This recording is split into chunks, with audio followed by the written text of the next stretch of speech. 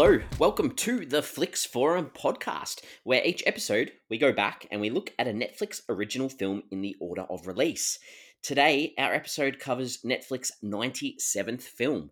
It's the 2018 action thriller, How It Ends. It's directed by David M. Rosenthal, and it stars Theo James, Forrest Whitaker, Grace Dove, Kat Graham, and Mark O'Brien. I'm Jesse, and I am here with my co-host MJ. How you doing, buddy? I'm good, mate. How are you? Yeah, good. Another sort of I felt this one's a bit more sci-fi maybe, than just an action thriller. Definitely. But Yeah, it's more adventure than anything else. Adventure, action, a yeah, touch of sci-fi. Is it sci-fi? Ooh, who knows? who knows? Oh, yeah, that's a very good question that I'm sure we'll ask each other at some stage today. So, yes, if you want to watch this film called How It Ends, please go watch and then come back and listen because we will spoil this film early on. And yeah, I'm ready to start off with our fast flicks, where we each give our own little summary of what this film's about. So, MJ, what's your fast flicks? Let's do it. So, How It Ends is an end of the world story about a journey of a man driving across the country to find his girlfriend. Yeah, that's exactly it. I'm very very similar. I've just said it's two men though that try to get back across country during this seismic event to find the same person, their daughter and their lover. Um, Nice. yeah, but yeah, there's not much else to say about this film because that is literally what this film is about. Well, the first like 5 or 10 minutes, because I did, we know I don't know anything about the film going into it. I didn't read the synopsis on this one, which I have started to do, and I probably will do more of. But um, I was obviously assuming it was going to be like an end of the world story because it's called How It Yeah. Ends, and I was like, maybe it's not. And I'm watching this movie, and I'm like, no, nothing's happening. And then when that phone call happened or whatever it was, when there was like an earthquake or something, I was like, here we go. It just took me a while to really get into it, and then all of a sudden it did become an end of the world story, which I was happy with. Good. Okay. Yeah. I guess. Yeah. I don't know. I'm stuck on this one. This one's got lots of thoughts going through my mind about exactly where it sits and what it was trying to do. And Well, I'm that's why hoping we you're do this gonna. podcast. Yeah. And that's exactly what I was about to say. I'm hoping that you're gonna guide me through this challenging time in understanding a film about the end of the world. Even if I don't help you, it'll be fun to talk about it. I can guarantee you're going to help me with some things because there are some things in this that I need some help with. All right, let's have a chat about anything that you've been able to work out about how this film was made or put together. Have you got any interesting facts for us? Well, it took a while to get made. Is probably the main thing that I figured out. So it was a 2010 Blacklist script, and I'm not going to really count that as part of the production. But in 2011, um, it was announced that Sierra and Affinity was developing this film off the 2010 Blacklist. So it was only on the Blacklist for a year. Um, Blacklist, for those who don't know, is basically a list of screenplays that weren't made into a film in that particular year that people think were pretty good screenplays. Um, so that was March 19, 2011 was when they announced that. Um, and then on December 2015, so what's that? Over 4 years, 4.5 years after, um, David M. Rosenthal, the director, came on board. Sierra Pictures, which had developed the project up until that point, also jumped on board to produce the film, and they were going to fully finance it as well. So this is December in 2015. And then January 2017, so that's just over a year, I guess. On January 2017, Netflix acquired the worldwide rights to the film. And then by June 2017, Theo James, Forrest Whitaker, Kat Graham were all cast in the film. And basically from August, September, principal photography, and they started filming it. So from a 2010 Blacklist film to a 2011 announcement that it was going to be made into a film, 2015 we got the director and the financiers, and then Netflix comes on in January, and then by August, September they're filming the thing. So I think from what I can gather, a lot of it was filmed in Winnipeg in Canada, but a little bit also done in Manitoba in Canada, which I'm not familiar with. And there was also a scene filmed in Chicago as well. Yes, yeah, great because I thank you for filling me in because I didn't look into any of that stuff. So it's an interesting story that it took 7 or so years before it, from the idea Yeah. to sort of hitting the screen or the small screen, as we should call it. And it kind of But had that feel to it, right? It didn't feel like someone's just written this cheap, nasty script. We've got it put together and slapped on it, and in 24 months we've got a film. Like there's a bit more to this. It had that kind of feel to it, that it was a bigger concept. So I do understand it, but obviously it took a while for anyone to get interested in it until good old Netflix did their thing and took it off someone else's hands and distributed it internationally, and here we are. yeah, this it sort of had the feel to, those sort of direct to DVD sort of film that you may have got at that stage, and maybe, yeah, this is probably one of those perfect little areas that Netflix sort of sit in, where they can pick up a film that's probably not going to get a theatrical release, and there's probably not a lot of video going to DVDs, or those video on demand are sort of that smaller little niche market. So good on them for sort of getting this to a few more eyeballs, I guess. Yeah, particularly when you can completely understand this concept was meant to be a big theatrical experience. No doubt whatsoever. But interestingly, by the time, let's say, Forrest Whitaker came on board, who is the big star of the film, it was already a Netflix film. So that's I like to know that. It's not like he was duped out of another big acting credit. He knew what he was doing by the time he'd signed on, and that's kind of cool. Yeah.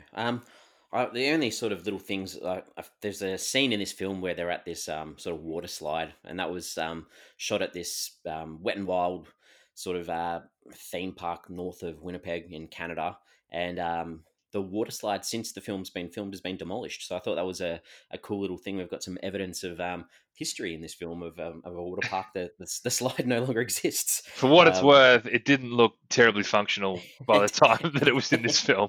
It didn't, did it? And I'm just reading about this film. I just found this little summary it's a website called This Is Barry. It's this dude that writes these little reviews, I guess. Right. And I thought this was a perfect way of summing up this film. He goes, the majority of the movie shows these two characters, Tom and Will, take a road trip where they bond over being robbed, being in an accident, being mugged, being in an accident, being held up by a woman, and eventually leaves them being lost, being funny, and being dead. I just thought that was a nice little summary that I didn't want to steal from my fast flicks, but I thought it was what was the second cool last one? Being funny. Yeah. Okay, we're getting into our early thoughts too early. I thought you meant like when they had a bit of a laugh together maybe at one point, but I think it was generally they were they weren't bonding over much laughs.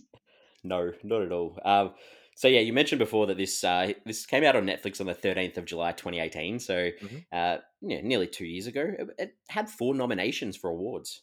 Oh, did it? I thought was a little bit interesting. They are awards ceremonies that I haven't heard of, to be honest. Okay, that's all right. The first one was the Cine Europa Award in 2019. It was nominated for the best visual effects in the international competition, as well as best sound effects, best editing as well. So 3 awards it was nominated for at these awards. I couldn't find anything else about that award ceremony. But the other one that I international section, I see you don't know much about this ceremony. I was going to say, what does international mean? Does that mean it's not an American film award, or is this a Canadian film? I don't know. Well, that leads in well to the other award it was nominated for, and that was it's the ACTRA Awards, which is the like the Canadian equivalent of the Oscars, I guess. So the award for that one was a nomination for the best emerging performance from Grace Dove, who plays the character Ricky. So that was the one award that one was nominated for. Oh, there you go. That's cool. Yeah. What about some consensus for this one? What have you been able to find out? Before we get to consensus, this movie had a budget. We haven't had one in a while. We don't often get budgets on Netflix films because Netflix doesn't need to disclose that information, and obviously they don't have box office, so there's nothing to compare it with. But this movie allegedly had a $20 million budget. Okay. Now, I've done a bit of research, as I like to do, just to find out some similar $20 million movies, and I've tried to go with more recent ones just so you can get an idea of what you can do with $20 million. $21 million last year did the movie Hustlers. Also did Velvet Buzzsaw, which is another Netflix movie that we haven't covered yet on this podcast, but interesting to know that that's a similar kind of budget. I'm looking forward to covering that one because that's a Dan Gilroy film, a director that I quite enjoy watching his content. So listen out in a couple of years' time when we do that one. You don't mind Jake Gyllenhaal as well? I do love Jake Gyllenhaal, and Renee Russo's in that as well. So it's a nice little coming together. Cocktail of Jesse. It's great. All right, what But else you got? Raiders of the Lost Ark and Beauty and the Beast, obviously two big films, but different generations, so it's not really comparing apples with apples. But in the last few years, a budget of $20 million was Us, the Jordan Peele horror thriller, Mm-hmm. The Conjuring, Wonder, Glass, Good Boys from last year, and The Descendants. Just a few. So you can do a fair bit with $20 million if you do it right. I wouldn't mind seeing the breakdown on the spreadsheet for where that money went to, and my guess is that a majority of that went to the special effects. Oh yeah, Because apart from Forrest Whitaker, and a lot of those films that you did mention had two or three pretty high build sort of yep. actors and actresses. So I reckon, the breakdown for this one would have been special effects for sure. But let's not pretend that $20 million is still a small budget for a film. We're not going to pretend like you can make a big action sci-fi with $20 million every day of the week. So it's not like they've got a huge budget. Like if you look at a movie like The Good Boys, Good Boys and The Descendants, like they're really like Good Boys is a funny movie. Descendants is a really good movie, but it's not like they're bursting the bank with what they need to do with it. So Nah, George Clooney would have taken up a big chunk of the Descendants, wouldn't he? absolutely, yeah. Yeah, yeah. All right, yeah. Well, I'm glad that we had a comparison for some similar films. Since consensus time, I reckon it's time we do this one now. So, what have you got for the consensus? Yeah, it's not hugely popular, to put it nicely. It's sitting at a 5 out of 10 on IMDb with 42,000 ratings. So a lot of people have watched this movie. Like there was interest in this movie, and we talk about with Netflix because they're not guided by box office. If you're getting 42,000 people on IMDb alone choosing to rate it, you must have pretty decent numbers on the film. So you'd almost view it as a success, Yeah. regardless of that 5 out of 10. But on Letterboxd, it's a 2.1 out of 5. A lot more of a lot less popular, and only 8,500 ratings. So as we say, Letterboxd, our more filmy audience, not even interested Very, in really checking this one out. And if they did, yeah, they didn't really like it. yeah. If they checked it out, they've gone out of their way to sort of push it down to that lower end of the scale. Yeah. The Google users were. This is probably one of the lowest ones I think I've seen on Google users. Only 43% liked this one, so that's definitely on the low end. Even the bad films get 80% on that. Correct. So obviously, people have gone out of their way to give this one a negative rating. There is a lot of hate on this film online. It's like people were really annoyed that it wasn't that good. That's people are annoyed at the film for just being a film. Yep. Yeah. Rotten Tomatoes. The critics didn't like this one either. It sits at 17% on 18 reviews, and the audience even had it lower at 16% on nearly 50, on nearly 1,500 reviews. So very, very low from Rotten Tomatoes as well. There's just something about this film, and just looking around and reading reviews, people just were just really annoyed at it. Like, it's one thing to have a film that people don't like, but people were annoyed that this film was a film for some reason. I can't quite put my finger on it, to be honest. Well, that probably leads us into our early thoughts. Because I might go first for this one. Go. Because I can probably sympathize a little bit with some of those people who have had a little bit of negativity towards this one. To me, this was a hot, steaming pile of mess. I really did want to like this, and I kept trying. I really wanted to get into it, and like the performances to me, they were like in like this cruise control, which made it really hard for me to feel any urgency or care as to why or if these men would make it back to where they wanted to be or find what they wanted to find. And yeah, I'm sitting on the negative side for this one.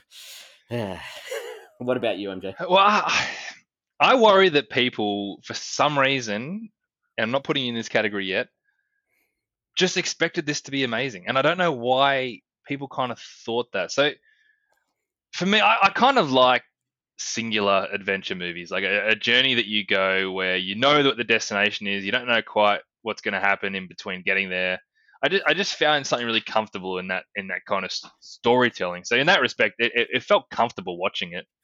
Secondly, and this might have helped me, I know a guy who's seen it, and when he found out that we're doing this podcast on Netflix original movies, the first thing he said to me was how annoyed he was at this movie. So my expectations were pretty low going into it, and I was expecting it to be what you just said, a hot pile of steaming mess or whatever. So I kind of settled into it a lot more seamlessly than I thought I would with my expectations going into it. Like, it has got a lot of flaws, and there are a lot of questions that you probably can't answer, and I'm sure we'll try to do so on this episode. But I just I understand the negative sentiment. I don't understand why people are so mad at it. I read a review, and it came up really high on Google, just basically talking about all these problems with it, and half of which just weren't even part of the film. They'd just sort of taken this perception of what had happened and got it all wrong. So, for the most part, I enjoyed the journey, and I thought it filled the time pretty well. A journey of driving a car for an hour and 45-minute movie, whatever, is tough, but they had some pretty cool scenes in between that, and some of the stuff they had to deal with. So I didn't mind it. Okay, good. Well, hopefully that'll lead for a better discussion because I'm probably going to be pretty harsh on this one, Yeah, and good, good. and I think what I'll do is I'll try and use actual evidence from the film to explain what I had issues with, rather than Yeah, please do. hoping coming up with these ideas that maybe didn't need to be interpreted. So I'm looking forward to this. This should be good. Yep. All right, let's do it. All right, characters. Hit us off with your first character, MJ.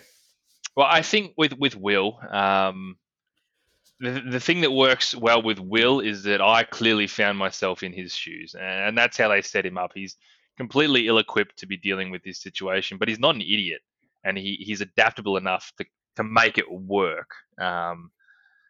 It took him a little bit of time to settle into that hero role. Whether he got the full-fledged hero status by the end of it, I don't know, but that steady transition for me actually felt pretty true. That he started off completely out of his depth, and as time went on, he slowly took the reins from Tom, and then eventually was able to fend for himself and kind of just make it all happen. So the whole movie, I'm just sitting in his shoes and thinking, okay, I'm in this situation. What would I do?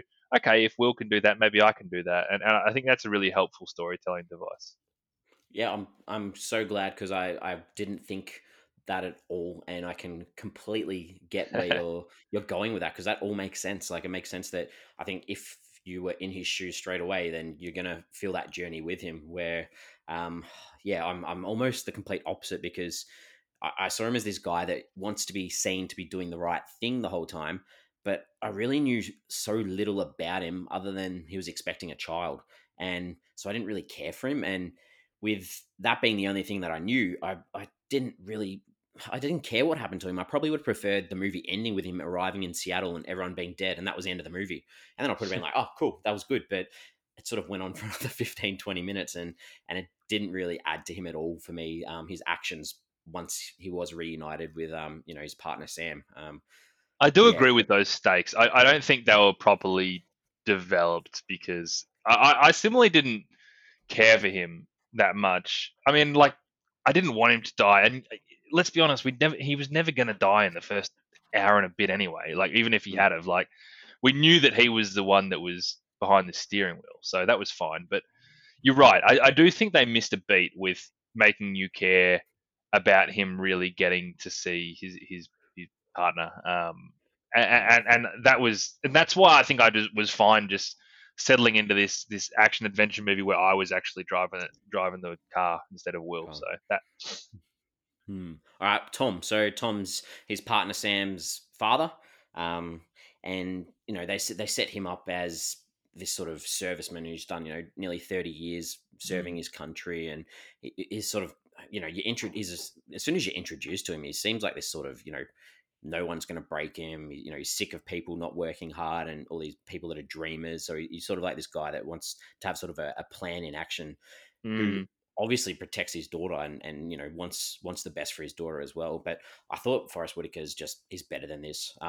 It was just like him playing this grumpy old man, and he didn't. There was no light and shade in his performance. It was just yeah, man. I was very disappointed in this character. I definitely don't think there was no light and shade in this character.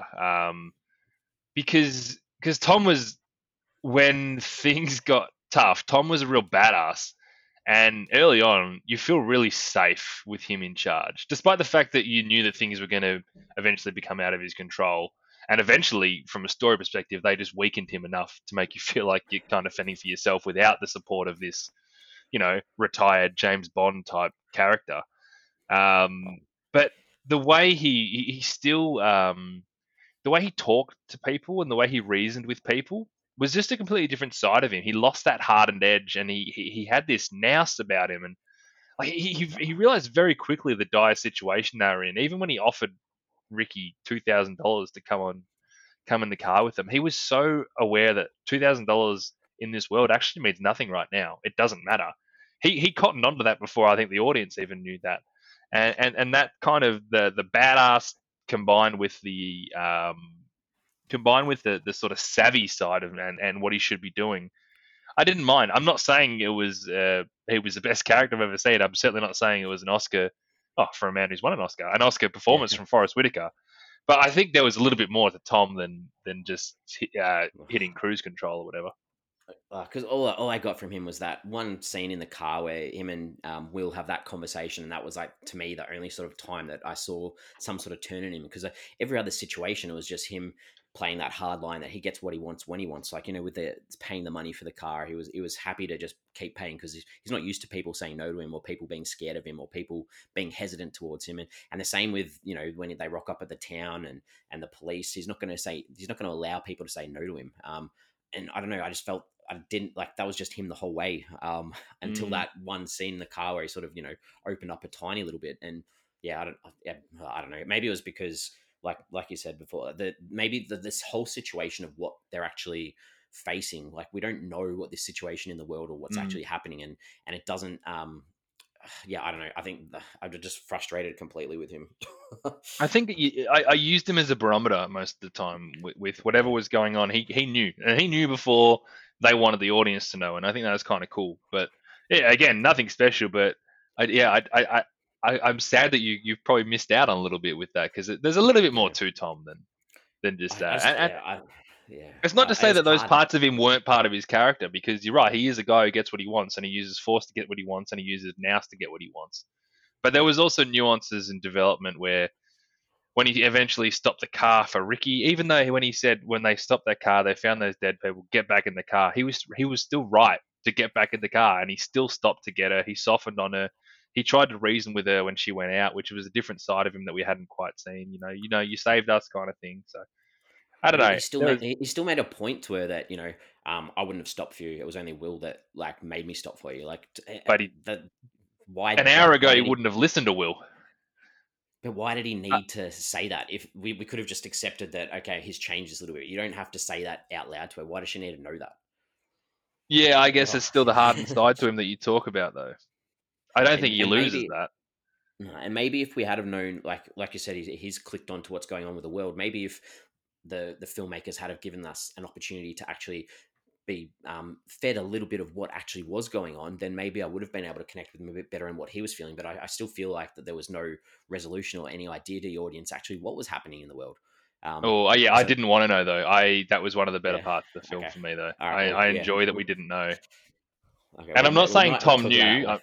I'm just Yeah, saying I'm not saying he knew. I'm just saying he understood that this was pretty damn serious. That he could just say he's going to give someone $2,000, and in the scheme of things, $2,000 means nothing. no, nothing. All right. Well, we briefly touched on Ricky, so Yeah. I'll take the opportunity. I felt she was the character that had the most potential in this film. Mm, yep. Come along for this ride, but I was completely confused and a little bit shocked with the way that they tried to make this slow reveal that she was Native American, I guess, and these little assumptions about talking about the plains being named after Indians, and then Mm, she specifically says when she runs off with no explanation of where she's going, she says we'll survive longer than you, and mm, obviously meaning like her people. But to me, I was just like, what? And then we don't see her again. We don't know yep. if she's safe. We don't know what's going on. Like this was a missed opportunity to have. Obviously she was nominated for most outbreak or emerging performance or whatever it was. Like she needed to be in the film more than she was. Oh, yeah. This is where I 100% agree with you because I'm all cool with that nomination. To be honest, I thought she added a heap to the story, and I think she did a bang up job, sort of adding that sense of camaraderie that it does get forced upon people, and it's not until you take a step back and you realize that you're kind of not okay with everything that's going on. Mm. Um, but I hated the fact that they just let her walk off, and then we heard nothing again. Yeah. Well, Because I kind of like the idea, and this is just a weird thing, similar to me with like I kind of don't mind adventure movies. I kind of like the idea of going on a journey and picking up people along the way. I don't know why. I just always have. I think it works in storytelling. And when they got her, I was happy. And when they dropped at the other lady's house where they had a shower and stuff, I thought they were going to bring her along too, and I was all for it. They didn't do that, and then they got rid of no. Ricky. So I agree. Yeah. Massive. What the hell? Good. Any other characters that you wanted to talk about? I do want to talk briefly about Jeremiah, which is the Yep. neighbor at the end. And this is the more I've been thinking. I didn't quite get it at the time, but the more I've been thinking about it, the more maybe it doesn't fit with the tone of the film, but this character kind of works a lot more for me because I think he's just some creepy dude who had the hots for Sam, and he started to settle into this kind of last guy on earth type situation that he ends up with her, and he's completely ruined by Will's insanely unlikely arrival. And you get the impression, and this is what I've been thinking about more. You get the impression he's always had a thing for Sam, right? Like he's this creepy neighbor across the hall, and as soon as the earthquake comes, he's obviously like, "Hey, come with me quickly." And the more I think about it, the more it makes sense. It didn't really work for me during watching the film, but now I think about it, does that add up to you? Do you think that's what he was? Well, I interpreted it as he was her neighbor in this place she'd escaped to, not from the original place, because Will didn't know him, did he, when he rocked up? Well, but remember, she wrote on the wall at their apartment, "Come to this place." This So he address. must have been Okay, like, so "Hey, come with me to my, camping holiday house shack." or whatever. Yeah. Yeah. Okay. Just the way that they made him sus straight off, like you knew that he was never going to get along with Will, and just some of the conversations between the two, and in particular the scenes where they walk out to Mm. the woods at the end. Like I was like, yeah, I don't know, I don't even know where he fits. He's just Yeah, no, this I character that agree doesn't need it. that they didn't do it well, but I think they could. I don't have the answer, but they could have done this better to make it work because that concept. The more I think about it, but I had to work too hard for it to really make sense. I Hmm. get it though because here he is thinking, "Holy crap! I've got this smoking hot girl just by pure chance because I am, what if you're the last guy on earth kind of thing. That's my situation. I'm in it. I did it." And then her husband comes out like, "This guy was on the other side of the country. How did this guy get here? I'm not cool with it." So Hmm. I don't know how it actually works out in the whole scheme of things with this film, but when I think about it, the more I'm like, we had to talk about it. That's probably my Yeah, main point. true. Okay. The director David M. Rosenthal. Have you got anything about him that you found interesting? No, nothing in No. particular. I had 11 directing credits for like shorts and TV and a couple of films, but I hadn't heard of any of them. Mm. So I don't know what that sort of says about him, I guess. But yeah, I mean, good on him putting this one together, and hopefully, gets a couple more shots. Yeah, that's it. Moving forward. Yeah. Okay, for us to talk about some scenes. So I want you like this one more than me. So give me some things that stood out in this one for you. Yeah, and look, I like this more than you, but I didn't love this film. I just don't understand the anger. Like hate and anger are two different things. People could dislike a film, but people are just angry at this film, and I don't quite get it. So, seeds, I got a few. There's the very very opening scene. They're getting the ultrasound, and it Hmm. comes straight after you see the title of how it ends. And the first thing that pops into our mind is how it begins because there's a baby being born, and I kind of like that juxtaposition. We didn't really go into it any further than that, but Hmm. that was obviously deliberate, and I think it worked quite nicely. So is it saying that maybe the film ends with the birth of the baby? Mm. Well, this is the story of how it ends, right? Ends, yeah. And ironically, we're starting the story with the very very beginning of something. So. Nice. I said this before. It's not a scene, but I do like that they constantly allude to something bigger happening, but don't actually reveal it because it did keep me interested in what could be an otherwise pretty slow part of the narrative when they're driving a car. But Um, did you feel let down that there was no actual explanation? Because I felt let down that you have all these things in the background and you don't actually give the audience the credit of actually explaining what's been going on. I have my theory, and I don't think I need to be told what happened because I walk out of that movie and I tell you what I think happened, and I don't. If I'm wrong, I'm wrong, but that's what I took out of it, and we can get Okay. to that if you want. But that movie ended, and I was Mm. pretty clear with what was happening, and whether I'm wrong or not, that's fine. But I wasn't left wanting because that ambiguity made me make up my mind, and I made it up like instantly. Ah, okay, this Yeah. is what happened. Okay. Good. So I wasn't left wanting. And again, like these movies are more about the journey. Like, see, like compare this movie to Cloverfield, which you like, yeah. Yeah, I enjoyed that. Cloverfield for me has a far worse ending than this. And I know we're probably jumping ahead, Yeah. but Cloverfield doesn't really leave it ambiguous. And then it just introduces something brand new that all of a sudden this is how it ended. And I didn't tell you anything about that, but it's over. Whereas at least this, you can make up your own mind in a sense. You know what I mean? Does that make sense? Yeah, I get where you're coming from. Definitely. Definitely. We'll probably talk about this a bit later on, will we? I'm guessing. Yeah, I would Yeah. say it wasn't. Yeah.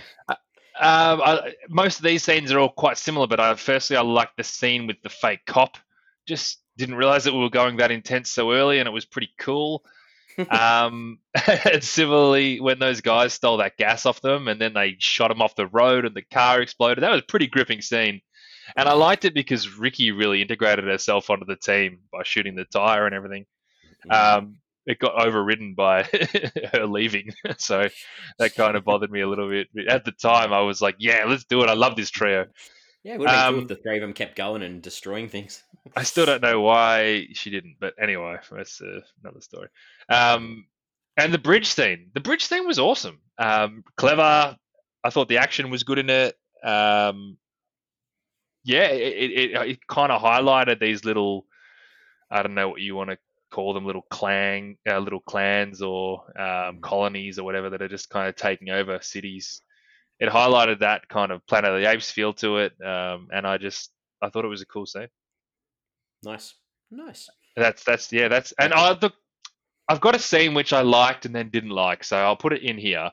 Yeah. And you mentioned this before. I thought the intensity in the scene where Will killed Jeremiah, I thought that intensity builded really nicely because, as you sort of said, they set it up really clearly that this Jeremiah probably wanted Will out of the picture. And when they're walking out to the woods, you know something's going to happen. And maybe because I was a little bit more invested, I got that, heart rising kind of feeling. But I do preface the fact that I don't know if the story needed that. It's just like we can have this switch that we can try and confuse the audience and think that Will's going to die when you knew it wasn't going to happen. Yeah. Yeah, I mean, it introduced an interesting character, which I think they probably didn't quite get right. But that I certainly felt the intensity in the scene, and that was a plus. But that scene finished with me being like, "What the hell was that guy all about?" And just quickly gets in the car. It's like, "Where's Jeremiah? Oh, I killed him." Okay, off they go. So that was pretty shitty. But I did like the motion in it. Good. All right. So the only thing that I've got is I thought a lot of the cinematography was really good. I thought there were a Oh, lot it was of beautiful, nice. wasn't it? Yeah. There were a lot of really nice shots of the city and the country, and I thought that especially in sort of apocalyptic style films, that this is one of the highlights a lot of the time, and I think they did a really good job with that. Yeah. All right. So, what are some things that you didn't Are like? you serious? You didn't like one thing. Nah, I haven't got anything else. I'm sorry. I went over my notes multiple times. I'm like, what can I pull out that I actually liked? And I had nothing else. Wow. And usually, Okay, maybe I'm wrong. Maybe the anger online is warranted, and I'm just too forgiving. I haven't read any angry reviews or anything. Like, this is me just going off my notes and what I took on this one. So, when you said there are a lot of people angry, I was like, oh, cool. This is going to give me a bit of that reading afterwards. I tell you, the best thing that could have happened to me was when my mate said that how angry he was with this film, because I'm like, okay, this is gonna suck, and I've got to be prepared for it. And I got it there, I'm like, oh, it's fine. Wasn't that bad? What are some things scenes that I didn't like? There's definitely a few of these as well, but after that, when Will goes to Sam's parents' house to basically ask for her hand in marriage, and he gets a pretty frosty reception from them, gets basically kicked out of their house, as if he wouldn't call or text Sam to chat through that situation afterwards. Like, she doesn't flick him a note saying, "Hey, how'd tonight go?" Like, he just goes back to his hotel and sleeps. I don't know. Okay, well, because that was one of I've got that as well, because I just thought that whole dinner scene. I almost thought it was pointless, but that was maybe because I didn't I wasn't expecting him to ask for her hand in marriage, but I'm glad that you've said that, because to me, I was like trying to work out, like, my thinking was that he went over there to say that she was pregnant, and but why, if that was the case, why did he go over by No, himself without her? And but they obviously, talked about it beforehand when he was leaving. He basically said, yeah, "I'm going to go ask her. Your dad's scared." She's like, "That's all right. It's better than finding out that I'm pregnant." Like, so he yeah, was okay, going to ask us hand in I must have marriage. switched off really early on this one, because I was, That was like 13 seconds in. yeah, missed that one. All right, good, keep going. Um, when Tom was trying to get his phone working at one point in the car, his wallpaper was a photo of his daughter in like a model shot. It just did. Really, She looked great. Don't get me wrong. It was a great photo of her, but not the kind of photo that a dad would have of his daughter on as his wallpaper. Just, they should have done a lot better. He's protective of her, so obviously Google I searches get her. that the idea was that the idea was that we wanted to be like, he cares about his daughter. It's even his wallpaper, but like it's like they've just grabbed one of her photo shoots, the actress's photo shoots, and whacked it on there. And we kind of touched on this a little bit, that the scene by the fire at the end, that animosity between Will and Jeremiah. I know they wanted, as you said, set up that rift between them, but Jeremiah's theory, which was, weird and stupid, but why would Will get so annoyed by it? It just annoyed me that it blew up, and it's like, okay, we've got 6 minutes to get these two to understand that they're going to kill each other, and we've got to make it really quick, and it didn't work at all. I thought it was silly. And it was almost an opportunity for Jeremiah to sort of give you a little bit more about what's actually going on in the world, because he had a few of these theories that he throws out, and and yeah, they shut it down so quickly. And I think this was the part where he had this line where he said, in the end, it doesn't matter. We all have to live right. And I was like, that whole conversation and the setup, it was just, yeah, it was just, obviously you knew that that's what they were building it for, was that blow up. But yeah, I agree. I think that was And if you're Will, and mind you, Will's in a much better position to have an opinion because he's just been across the country. But if you're Will, you'd welcome any kind of opinion, right? You haven't spoken to anyone. You don't know what's going on yourself. You might have your theories, but you'd listen to anyone who's got a theory. So it just seemed like a weird reaction. And the final thing I'm going to put it in here, even though I go through chronologically, but I needed closure on Ricky, and that really pisses me off that we didn't get it at all. So I had to bring that up. Good. All right. So the start where Sam's back in Seattle and Will's in Chicago, and she wakes him up with the call, and he's in this bit of a rush for being late for his flight, and she's like, please call me when you get to the airport. And he gets up out of bed and looks out the window, and he's actually staying at the airport. Yeah. And so there's no need to be worrying about missing your flight. And why does he need to call her? He's literally there. Like, that just blew straight away. I was like, what the hell? Like, I thought, for some reason, I thought he was, and I thought this would come back, I thought he was lying to her about staying at the airport. That's why he's like, oh, I'm in such a rush, I'll call you when I get to the airport, was his way of being like, I don't know why he would lie. Yeah. And now, like, I'd forgotten about it. So now that you bring it up, it's like, the whole thing's pretty insane. Yeah, it was quite, yeah. And then, the follow on from when Will goes over to his in-laws' sort of house to see Tom and Paula, and they're packing their bags within minutes of the power going out. Like, yeah, like Tom was a cluey man. Chicago's a fair way from the West Coast. Like, they'd made this big deal that it happened on the West Coast. Like, and why couldn't Paula have just stayed in the house? Why did she need to evacuate their house as well? Because apart from the power going out, Chicago seemed like a pretty okayish sort of place. He knew. Tommy knew. He knew. I thought that this really annoyed me. Will getting out of the car multiple times for police officers, for people just standing in the middle of the road, trying to take their gas every single time. Like, once was enough. It got repetitive very, very quickly. The lady pleading was, that was tough because Ricky got out too. Yeah, but yeah, okay. I know it's a dog eat dog world when the world's ending. It's part of the themes actually. Like, how serious are they trying to get to Seattle? Will and Tom at the expense of your humanity, though. Like, that's it's a tough one. it's tough when you don't see the humanity in any of these characters, so you don't really care.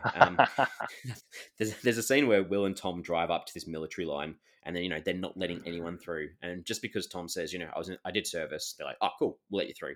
Like, fuck off. That was like, oh my god. I was like, seriously.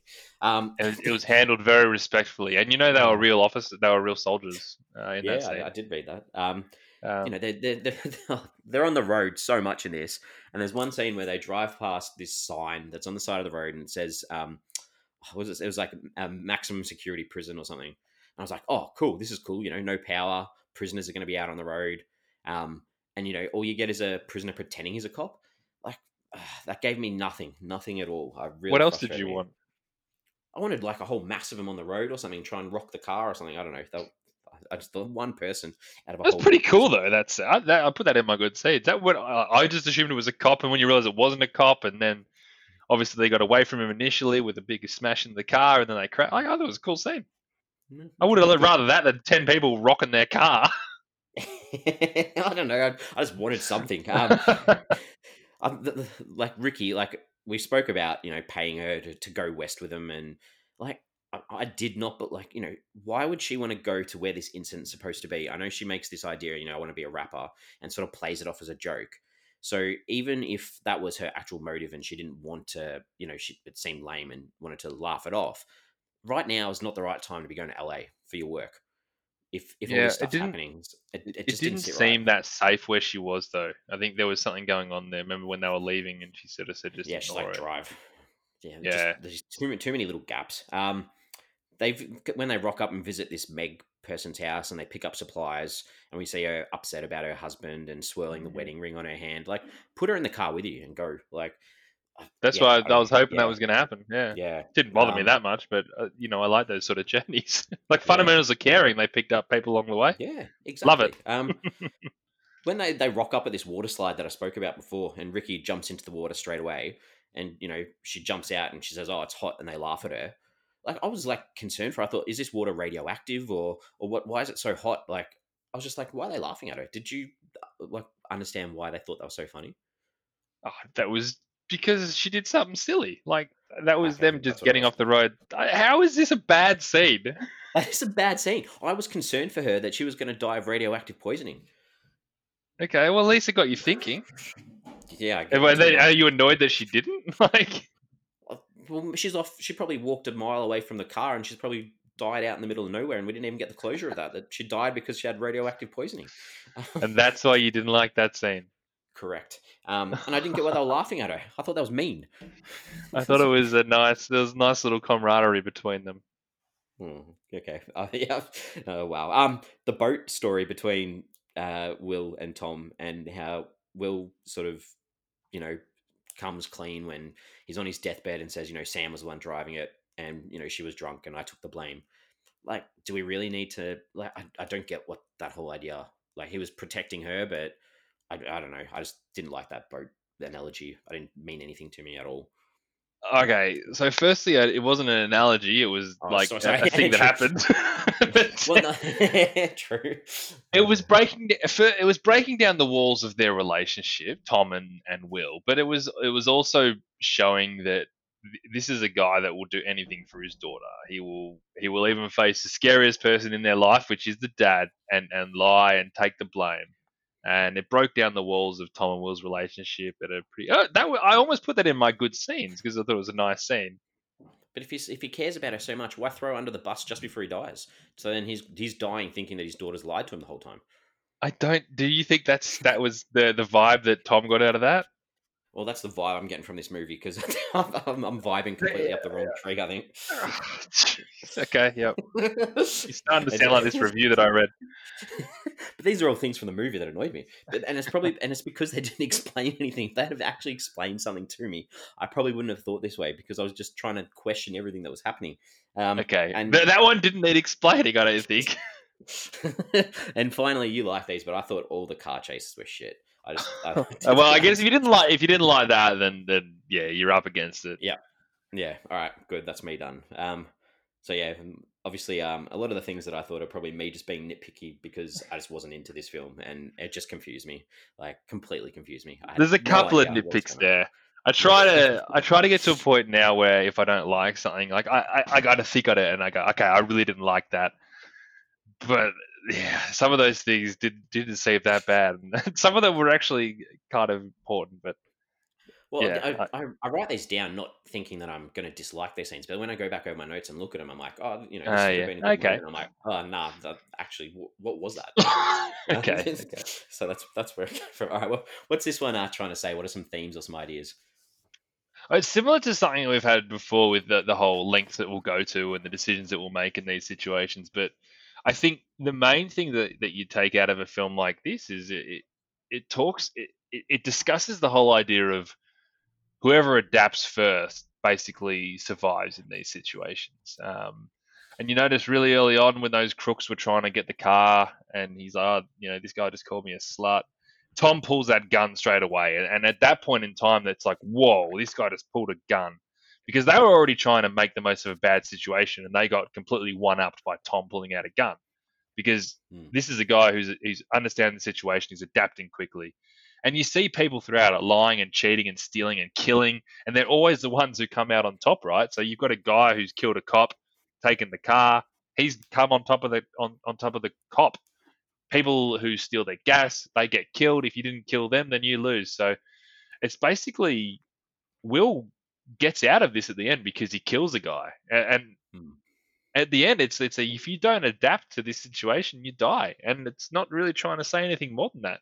Good people aren't going to make it if we come to the apocalypse.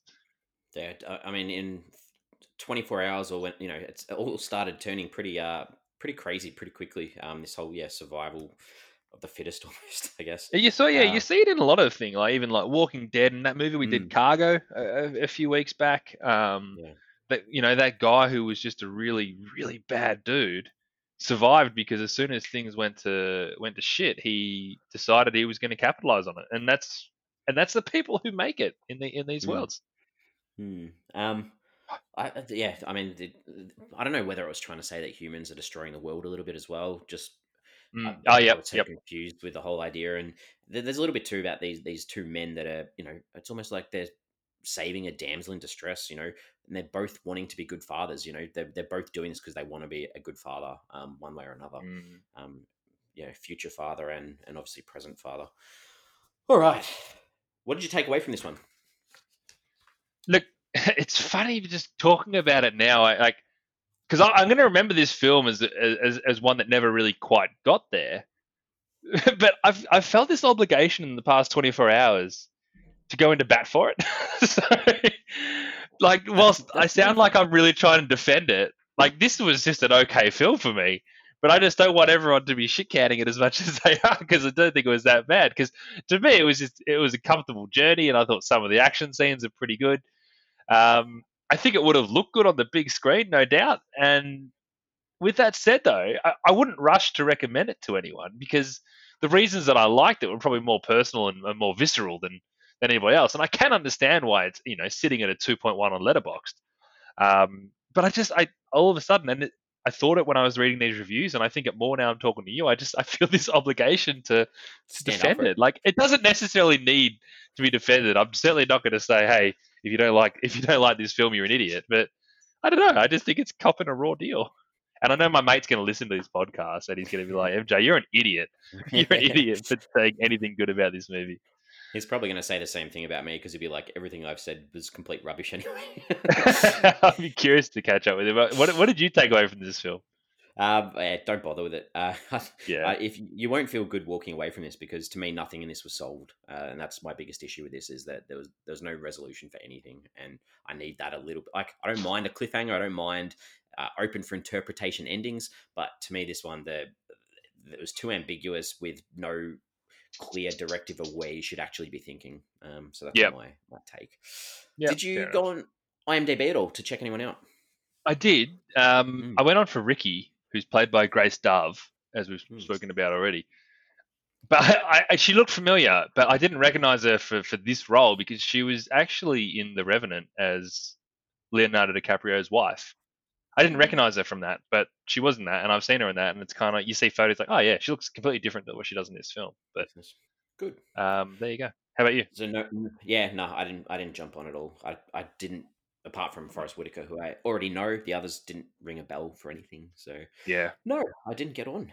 All right, it's time for us to ask each other some questions that we may have. So, what have you got to ask me? Yeah, I got a few actually. Good. You were kind of talking about this one before. I was gonna jump into my question, but we're here already. So, do you think that Sam being pregnant worked better as stakes for Will to get back to her, or for something for Will and Tom to kind of share together, which they eventually did when he was dying? Yeah, but um, they reveal that she's already told Tom that she's pregnant, so he had plenty of opportunities to bring that up earlier. And I guess he mellows a bit, so then it becomes a bonding sort of thing. But um, yeah, it's a very good question, and I probably don't have a proper answer for it because I think that it wouldn't have mattered for Tom no matter what. It didn't matter whether his daughter was pregnant.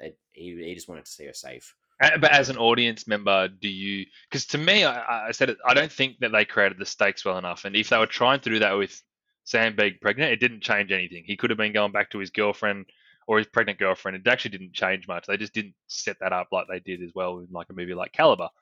Mm. Um, but I do feel like there was that nice moment when Will and Tom did get to share that moment of understanding that he's going to be a father, and that kind of worked a lot more for me than the fact that he was, she was pregnant and she was on her own. Yeah. And I was curious to see whether that was similar for you. Yeah, I think that idea of fatherhood was something that they connected with. I guess if that's I Mm. guess that's what you're sort of asking. That Yeah. and I Yes. mentioned that in the themes because that was what they finally bonded on was being a father. I guess. Mm. Hmm. Good. All right. What else? Um, yeah. Why do you think that? And there's a boring answer to this, and I think it is the boring answer. But why do you think Will burnt up the car with Tom in it? I've got that as a question as well. I said, Okay. why did he pour the fuel in the car in Tom's body? Like, was this a zombie film and I just didn't know that? And they wanted you to think there were zombies there as well, like all the other things they wanted you to think. Like I'd that, never that, that was considered that. that was my only thought was you've got these ideas where they've said, could have been a nuclear bomb. It could have been, some experiment to erase irrational behavior. It could have been North Korea and China together. It could have been storms. It could have been heat. It could have been earthquakes. It could have been any of these things. So why not throw in zombies too?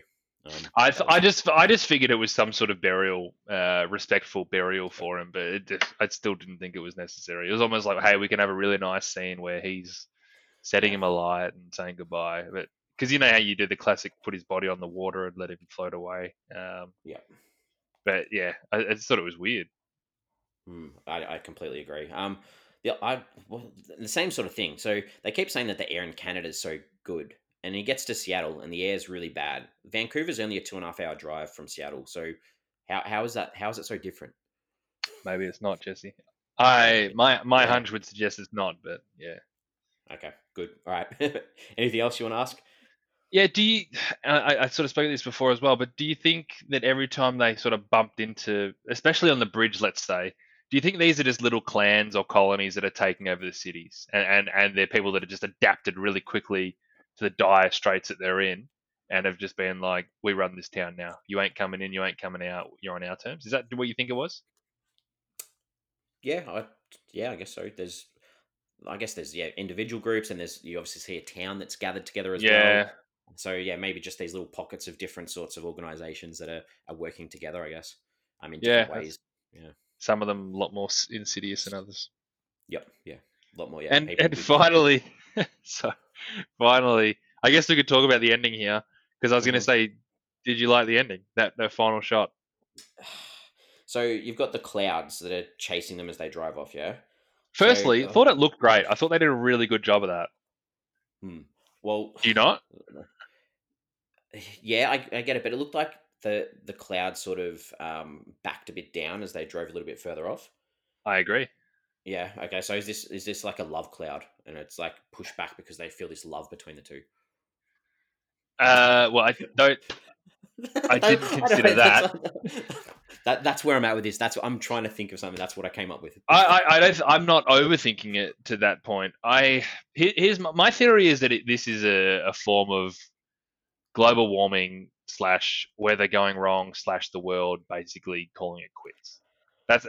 That's kind of my take on everything that's going on because the way you see things happening, it didn't feel like an attack, but I think there's enough evidence to suggest it could be. But my take on this film, and I feel pretty strongly about it to enjoy the film in this respect, was that it was like a weather thing, global warming, and the title of This Is the End, sorry, How It Ends, makes me think that that's what they're alluding to. This is how it ends.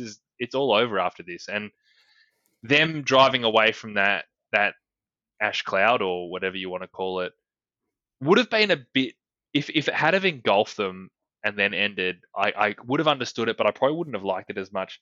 The fact that they got away makes me think that they're going to survive for a little bit longer, and I think this is how it ends. I think we're done. I think the world's going to, whatever it's going to happen to it. But how many pockets of people can survive in certain areas at certain times? Who knows? Like how it actually ends specifically, I don't know. And I'm intrigued. I'm intrigued by that. And as much as I think the whole world will hate this, I would love to see a sequel where it's like a year from now and some pockets of people have survived this world kind of exploding. And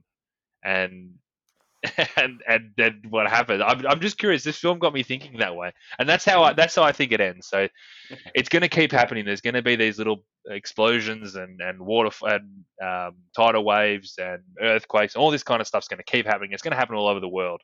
But you might be in a certain pocket at a certain time that it doesn't hit it, and then you got to keep moving and keep adjusting. And they, for the time being, are still around. Good, yeah. Well, yeah, I like that idea that we don't know how it ends because I don't even know how it started either. So, yeah, that's it's. I don't know. That was just always my take. I just kind of Yeah, thought that that's was good. what was happening, and I didn't get any evidence to suggest that it wasn't. And when it finished, I was like, okay, that's what happened. Cool, good. We've covered a lot of the stuff I wanted to ask as well, so I'm happy with that. The only other thing I wanted to ask was we see this scene where, Will gets up early when they're at the house at the end, and he sees Jeremiah playing with his car, and Yep. I was Yeah. I was thinking like, so why was this? And because it seemed like that, Will and Sam could drive off away fine, or is this putting another sort of thing in the back of your mind that as soon as they drive off, it's going to break down at some stage and they're going to be engulfed by that flame because he's Well, that was the car. 100% in the back of my mind. Was it in the back of Yeah, your okay. mind? Yeah. All right. Good. Yeah, I was thinking that too. I'm like, it's all of a sudden it's just going to stop. Yep. Cool. Maybe just another red herring. Yeah, just lots and lots. Or in the sequel, we find out that he put a bomb in. Oh God. Because he was a software engineer, so he'd be good with that kind of stuff. True. Let's hope there's no sequel. All right, time to wrap this one up. So this is where we each give the film a rating out of 5. So MJ, give us your rating for this one. You could call the sequel How It Ended, and then give you all the explanations that you needed. How it starts. Can give me a prequel. Oh, that would come through in. Oh yeah, we can get a prequel and we'll get a sequel. And a prequel. This does work well as a trilogy. I agree. Trilogy. I'll get. Look, for me, despite its flaws, and they certainly were flaws, there was just this level of comfort to being taken along this journey for me, and I'm pretty easily satisfied with a simple adventure narrative, and I do love the idea of picking up strays along the way. So sue me, but it kind of worked for me. So I'm well aware that I'm being generous, but I'm giving it 3 stars. Nice, good. All right, well, yeah, I'm obviously pretty different. Not much happened in this film for me. I thought it was a bit repetitive with the car trips, I guess, and the issues they faced along the way. I thought the characters I didn't really care for, and this overall idea of destruction without any explanation or a little bit of insight into what they were actually up against really, really frustrated me. And the ending, like we just spoke about, it doesn't resolve anything. We don't know how it ends. So I find this very hard to recommend, and I'm giving it a 1 out of 5. Which gives us an average of 2 out of 5 on Flix Forum. I want you tonight, Jesse, at some point, and I could be wrong here, but read back what you just read in your rating, and and you could say that you were talking about the movie Cloverfield. No, because I had a better connection with the characters, which, like you have in this one, and it's made you enjoy it more. I don't think I really did have that much of a connection with the characters. Well, okay, I'll give you the characters for Cloverfield. That's fair. But everything else that you got annoyed with is what happened in Cloverfield. I liked the Cloverfield. I liked the idea of getting back to Earth and all that sort of stuff. That I don't know. Yeah, getting back to different. Earth. But was that part of the first Cloverfield? Oh, sorry. I thought we were talking about the one we spoke about on Netflix. No, I'm talking about actual Cloverfield. Oh, the original Cloverfield. Because there's a lot of similarities. Okay, sorry. Yep, The original Cloverfield. I didn't care. Yeah, okay. I didn't care about the characters too much, and then the original one. But I liked that film for when it came out. It was something different. I liked the whole the build up of that film with their campaigning and their advertising. Yeah, completely different films. Anyway, we need to move on. You're not gonna Okay. you're not gonna sell me on this one. So we're on social Okay. media. We've got Twitter. We've got Facebook. We've got Instagram. Hit us up. Question I just want to pop up there this week is: can you give us a good end of the world film recommendation that we could fill our time in with? Something that's a little bit One. better than this one. Ooh, These Final Hours. Aussie one. Mm. Yeah, good. Off the top of my head, I haven't got one, so I'll have a think about that and see if I can post something myself on our post. Yeah, what else? All right. There's been plenty. Yeah, there are. Yeah, I completely agree. There are a lot of good ones. So please subscribe to us if you can. Give us a good rating on whatever platform you're listening to us. We are back again next week. And next week we have a comedy. It's from 2018. Ooh. It's called Father of the Year. It's directed by Tyler Spindle. Stars David Spade, Nat Faxon, Joey Bragg, Matt Shively, Bridget Mendler, and Jared Sandler. So okay. This is a Happy Madison production, from what I gather. It's got Jared Sandler. What's that? The nephew, and it's got David Spade. Okay, yeah. So let's get on board for that one, and we'll be back with a comedy next week. Hopefully, it provides us with some laughs. That was good chat, mate. I know we haven't disagreed in a movie for some time, and if we have, it hasn't been this stark. So that was really good. Yeah, I feel like a bit of an idiot with my arguments, but I just didn't like this film. Mate, your arguments is what the whole world thinks. So maybe I need to watch it again. I think I've given it too much credit. I'm looking forward to going and reading some of the reviews of this one, just to check out see if I've got any similar thoughts to some other people. You probably do. Go rewatch Cloverfield as well. I will. All right. Well, good catching up, and thanks for not hating me too much for our disagreements today. Mate, I love it. That's why I want to talk about it, or else I'm just going to sit here thinking it's a 5-star. No, it was good. It's really good. All right. I will see you next week. See you, mate.